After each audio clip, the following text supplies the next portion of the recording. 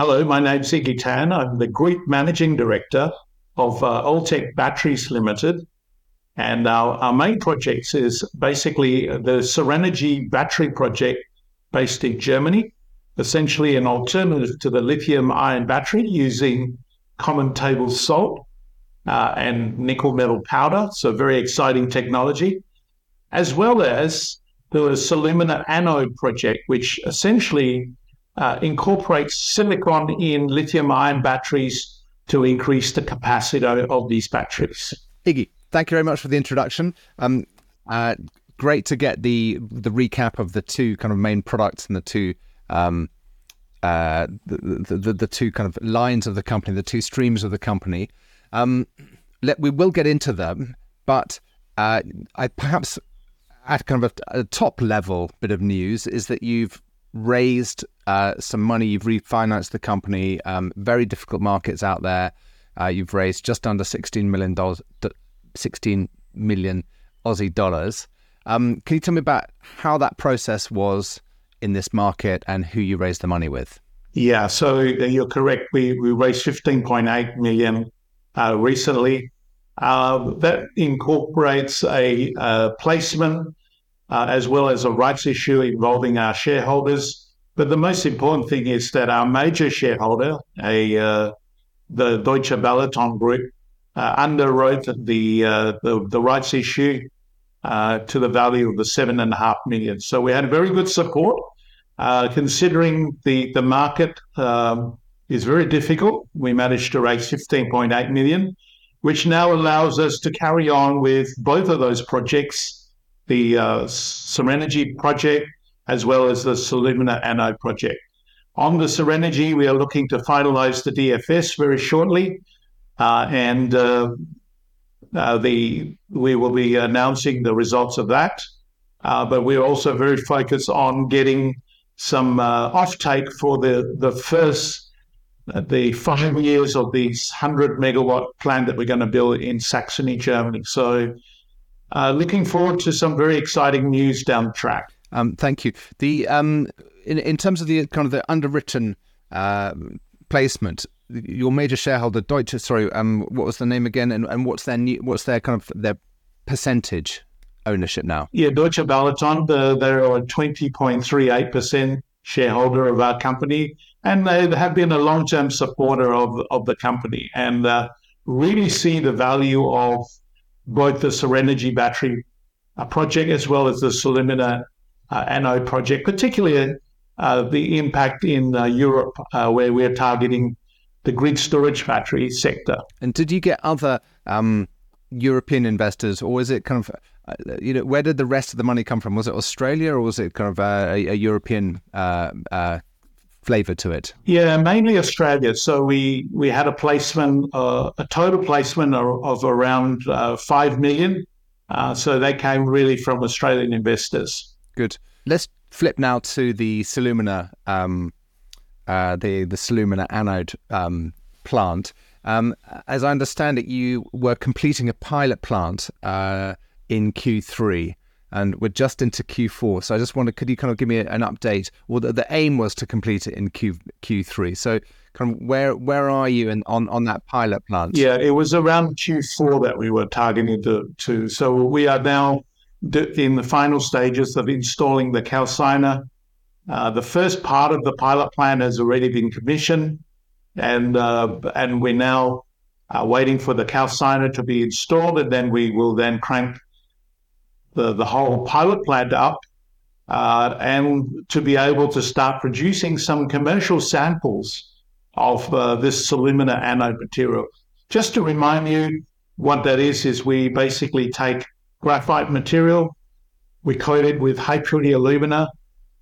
We also take silicon material and coat it with high purity alumina, and we incorporate that into our product, which we call Solumina Anode. By incorporating silicon in graphite, we can increase the capacity of graphite manyfold. And the reason our technology is important is because if you just include metallurgical silicon in the lithium-ion batteries, they tend to expand 300% in volume and they tend to disintegrate.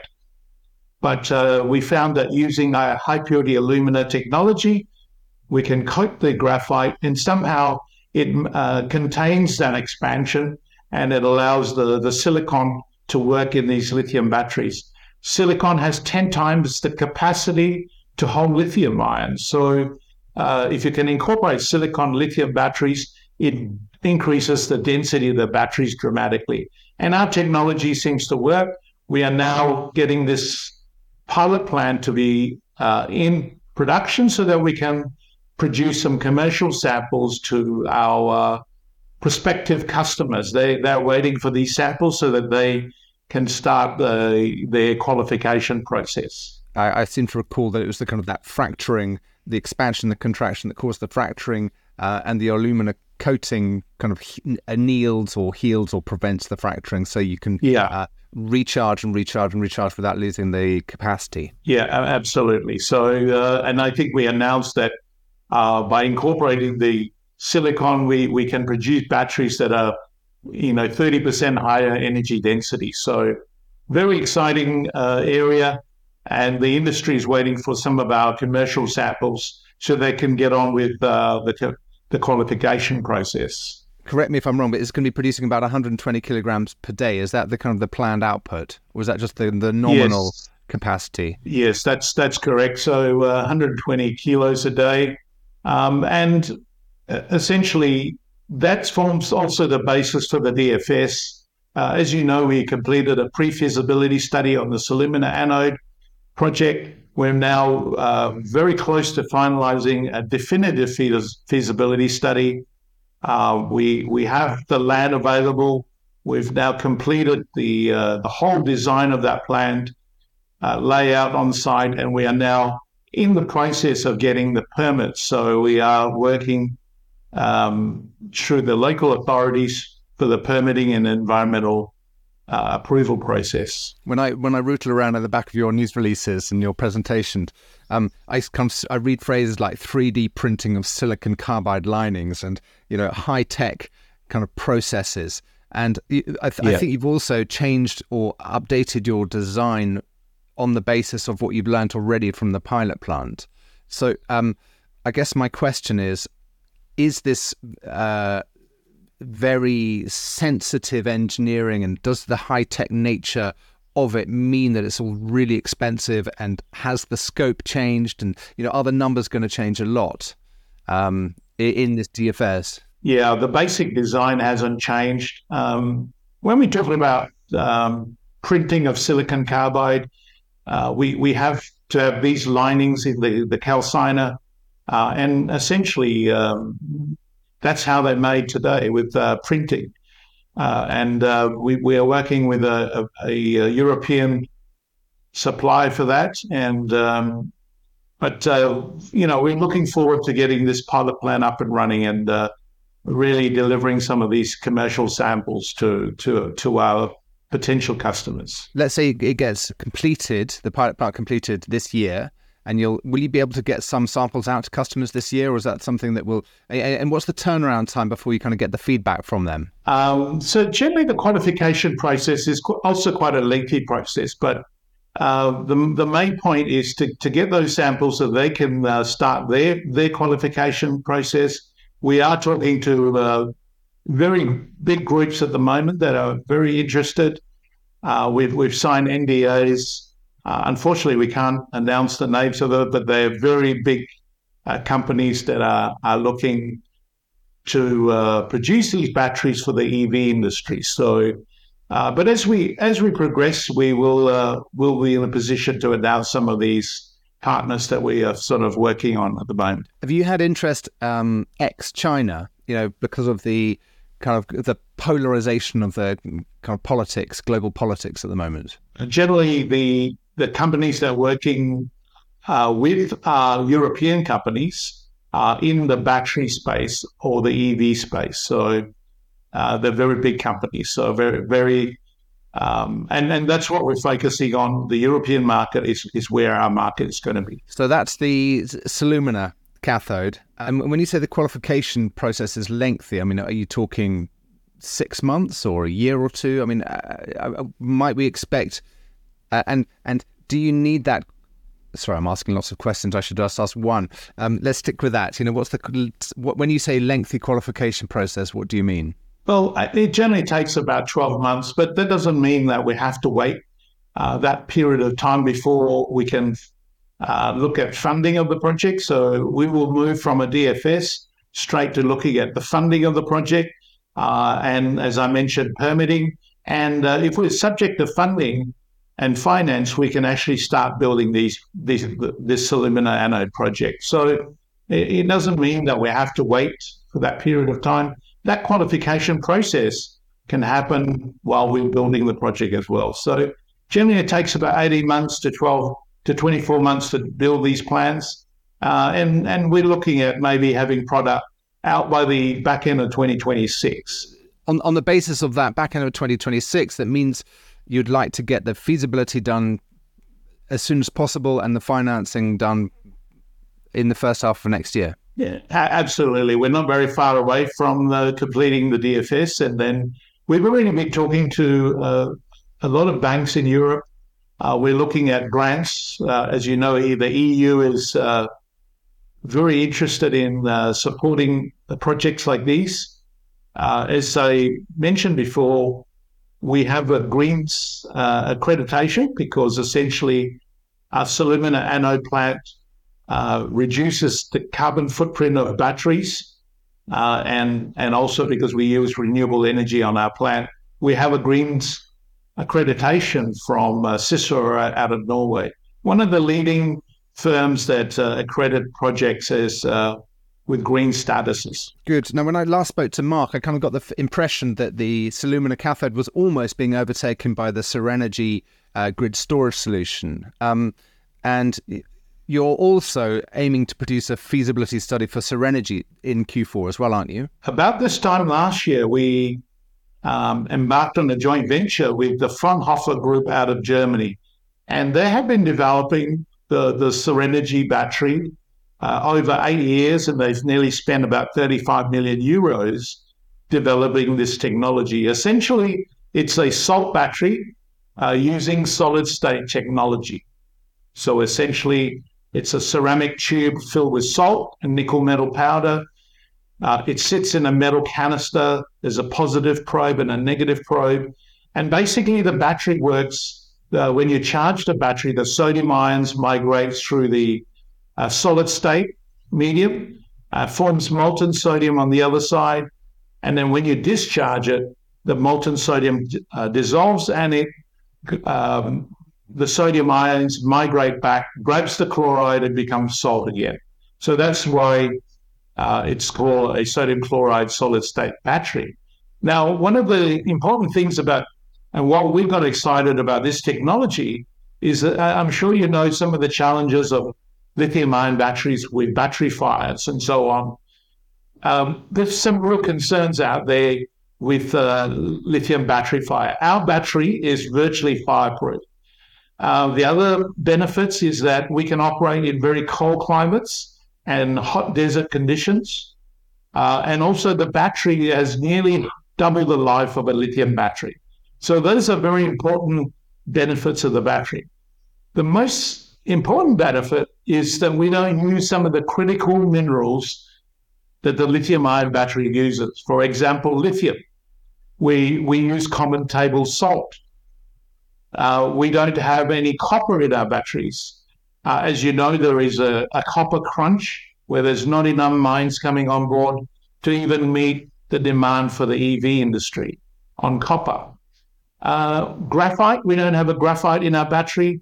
As you know, 90% of graphite comes from China, and it represents a geopolitical risk for the lithium-ion battery industry. We don't have manganese, we don't have cobalt, and so on. So because we don't have those critical minerals, we are going to be a much cheaper battery, and we don't rely on the critical minerals where we've seen price rises of lithium, 2 to 3 fold in the last, in the last 2-3 years. So that's why we got excited about that technology, and that's why we sign up a joint venture agreement with Fraunhofer to commercialize this technology and to build the first 100 megawatt plant. So we've got the land in Saxony, Germany. That's the first project, 100 megawatts of these kind of batteries. And you're correct, we should announce a DFS by the end of the year. So 2 DFSs this year, and presumably a construction decision and financing also in the first half of next year. Well, it's all subject to finance, but there is a lot of interest. We've also started the grant application in the EU. We are talking to various banks in Europe for the debt component, and then there will be an equity component as well. So the product we produce is actually a 60 kilowatt battery. We put 18 of these into a sea container type configuration so that we can deliver to site without any installation on site. You virtually can drop this battery on the back of a truck, deliver it to site, and plug and play, and suddenly you've got 1 megawatt of battery capacity connected to your grid. So the whole idea is it's very easy to install, and then obviously you've got all the benefits, like it's totally fireproof, it's double the life of the battery, and it can operate in the very cold climates. Is there a risk that you've got 2 kind of mega projects going on at the same time? You've got 2 DFSs, 2 constructions, 2 permits, 2 finance requirements, 2 build schedules. How do you manage that? Yeah, so we got separate teams. So we got 2 subsidiaries in Germany. One is the Altech Battery GmbH, which manages the Serenergy battery. And in that subsidiary, we've got the Fraunhofer people, the joint venture people. We've got all the engineering people that operates there. The Salumina Anode is in a separate subsidiary. We have a whole bunch of different people that manages that project as well. And you are correct, but the opportunity for the Serenergy battery came along, and really we thought very exciting technology. We should also develop that. So those 2 projects are developing. But I just want to add that the market that we are focused on is the grid storage market for the Serenergy battery project. I don't know whether you're aware that the grid storage battery market is a nascent market, and it's expected to grow at 28% year on year. And the forecast is that there's nearly about 150 billion to be spent by 2035 right around the world, because as the world shifts for this green transition. So you can see all these solar plants being built as power stations. The problem with that is that during the day, when the sun is shining, you're generating power. But at night, when the sun's not shining, you don't generate power. So this is a problem. And the solution for that is grid storage batteries. So our batteries connected to the grid will resolve that energy, that intermittent power generation problem. So essentially during the day, you can charge these batteries, and then at night, you can discharge the batteries and still produce that power consistently over 24 hours. And they call that energy shifting, but that's really the solution for the green transition as people are building more and more solar plants and more wind farms. When I look at the market capitalization of the company, around $115 million Aussie, so kind of 80 odd million, 85 million US. If I look to the future and I see you're delivering kind of commercial batteries on the big scale, I've got some kind of idea in my head that it's a valuable company and that the share price should go up because your business proposition is good. But there are steps in between, which is the kind of the commercialization and the execution. I wonder, can you tell me what should I be looking out for in terms of the de-risking milestones? I mean, what are the value catalysts that you can point to on a kind of concrete basis that you're expecting over the next 6 to 9 months? Yeah, so generally your market cap reflects on the general status of the market, and we understand the general status of the market is not very good at the moment. But the fact that we could raise 15.8 million in this market shows that there is support for companies like us. We've got a total of 7,500 shareholders. We built that up over the years from 400. So we have got very good daily liquidity. So that shows the support. And as I've said to you before, we concentrate on doing the work. The macro factors you can't control those macro factors. If you can concentrate on doing and building that project, then the value will come at some stage. So the most important thing is that we have enough money to carry on and to complete these two projects to DFS and then start to look at funding. So I'm less concerned about where the current market cap is versus 12 months ago.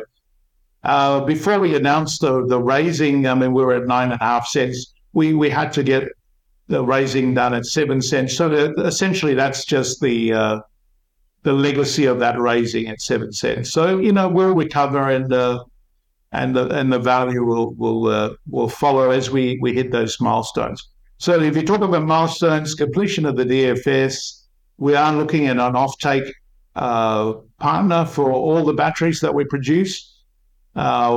Essentially looking at a utility company that is putting on 7 to 8 gigawatts of renewable energy online, and they need batteries. So they're happy to use lithium batteries, they're happy to use redox flows, and they're happy to use our batteries. So we're looking to get a 5-year offtake with one company for all the batteries we produce for the first 5 years, and hopefully also to fix the price, so that will help with the financing out of that. In the long term, we are looking to then move towards a gigafactory, so a much, much bigger factory. 100 megawatts really is quite a small factory, but it's really a demonstration project. And then we look at going towards a 3 to 4 gigawatt type style plant. So that's where we start to scale up. And can that all be done in the land space you've got in Saxony? No, not the current land space, but we are talking to the authorities to look at potential land around us, so that we can then now start to do the work on the gigafactory. Iggy, thank you very much for the update. We haven't actually addressed the news release that you put out this morning, which was the start of the permitting process. Why did you feel the need to kind of put that out as a separate news item? Well, as you know, one of the risks around projects is permitting, the time frame for permitting and getting environmental approval. So the way you manage that is to do a lot of that up front. So we've been talking to the authorities. We've submitted the application for the permits and then environmental approvals.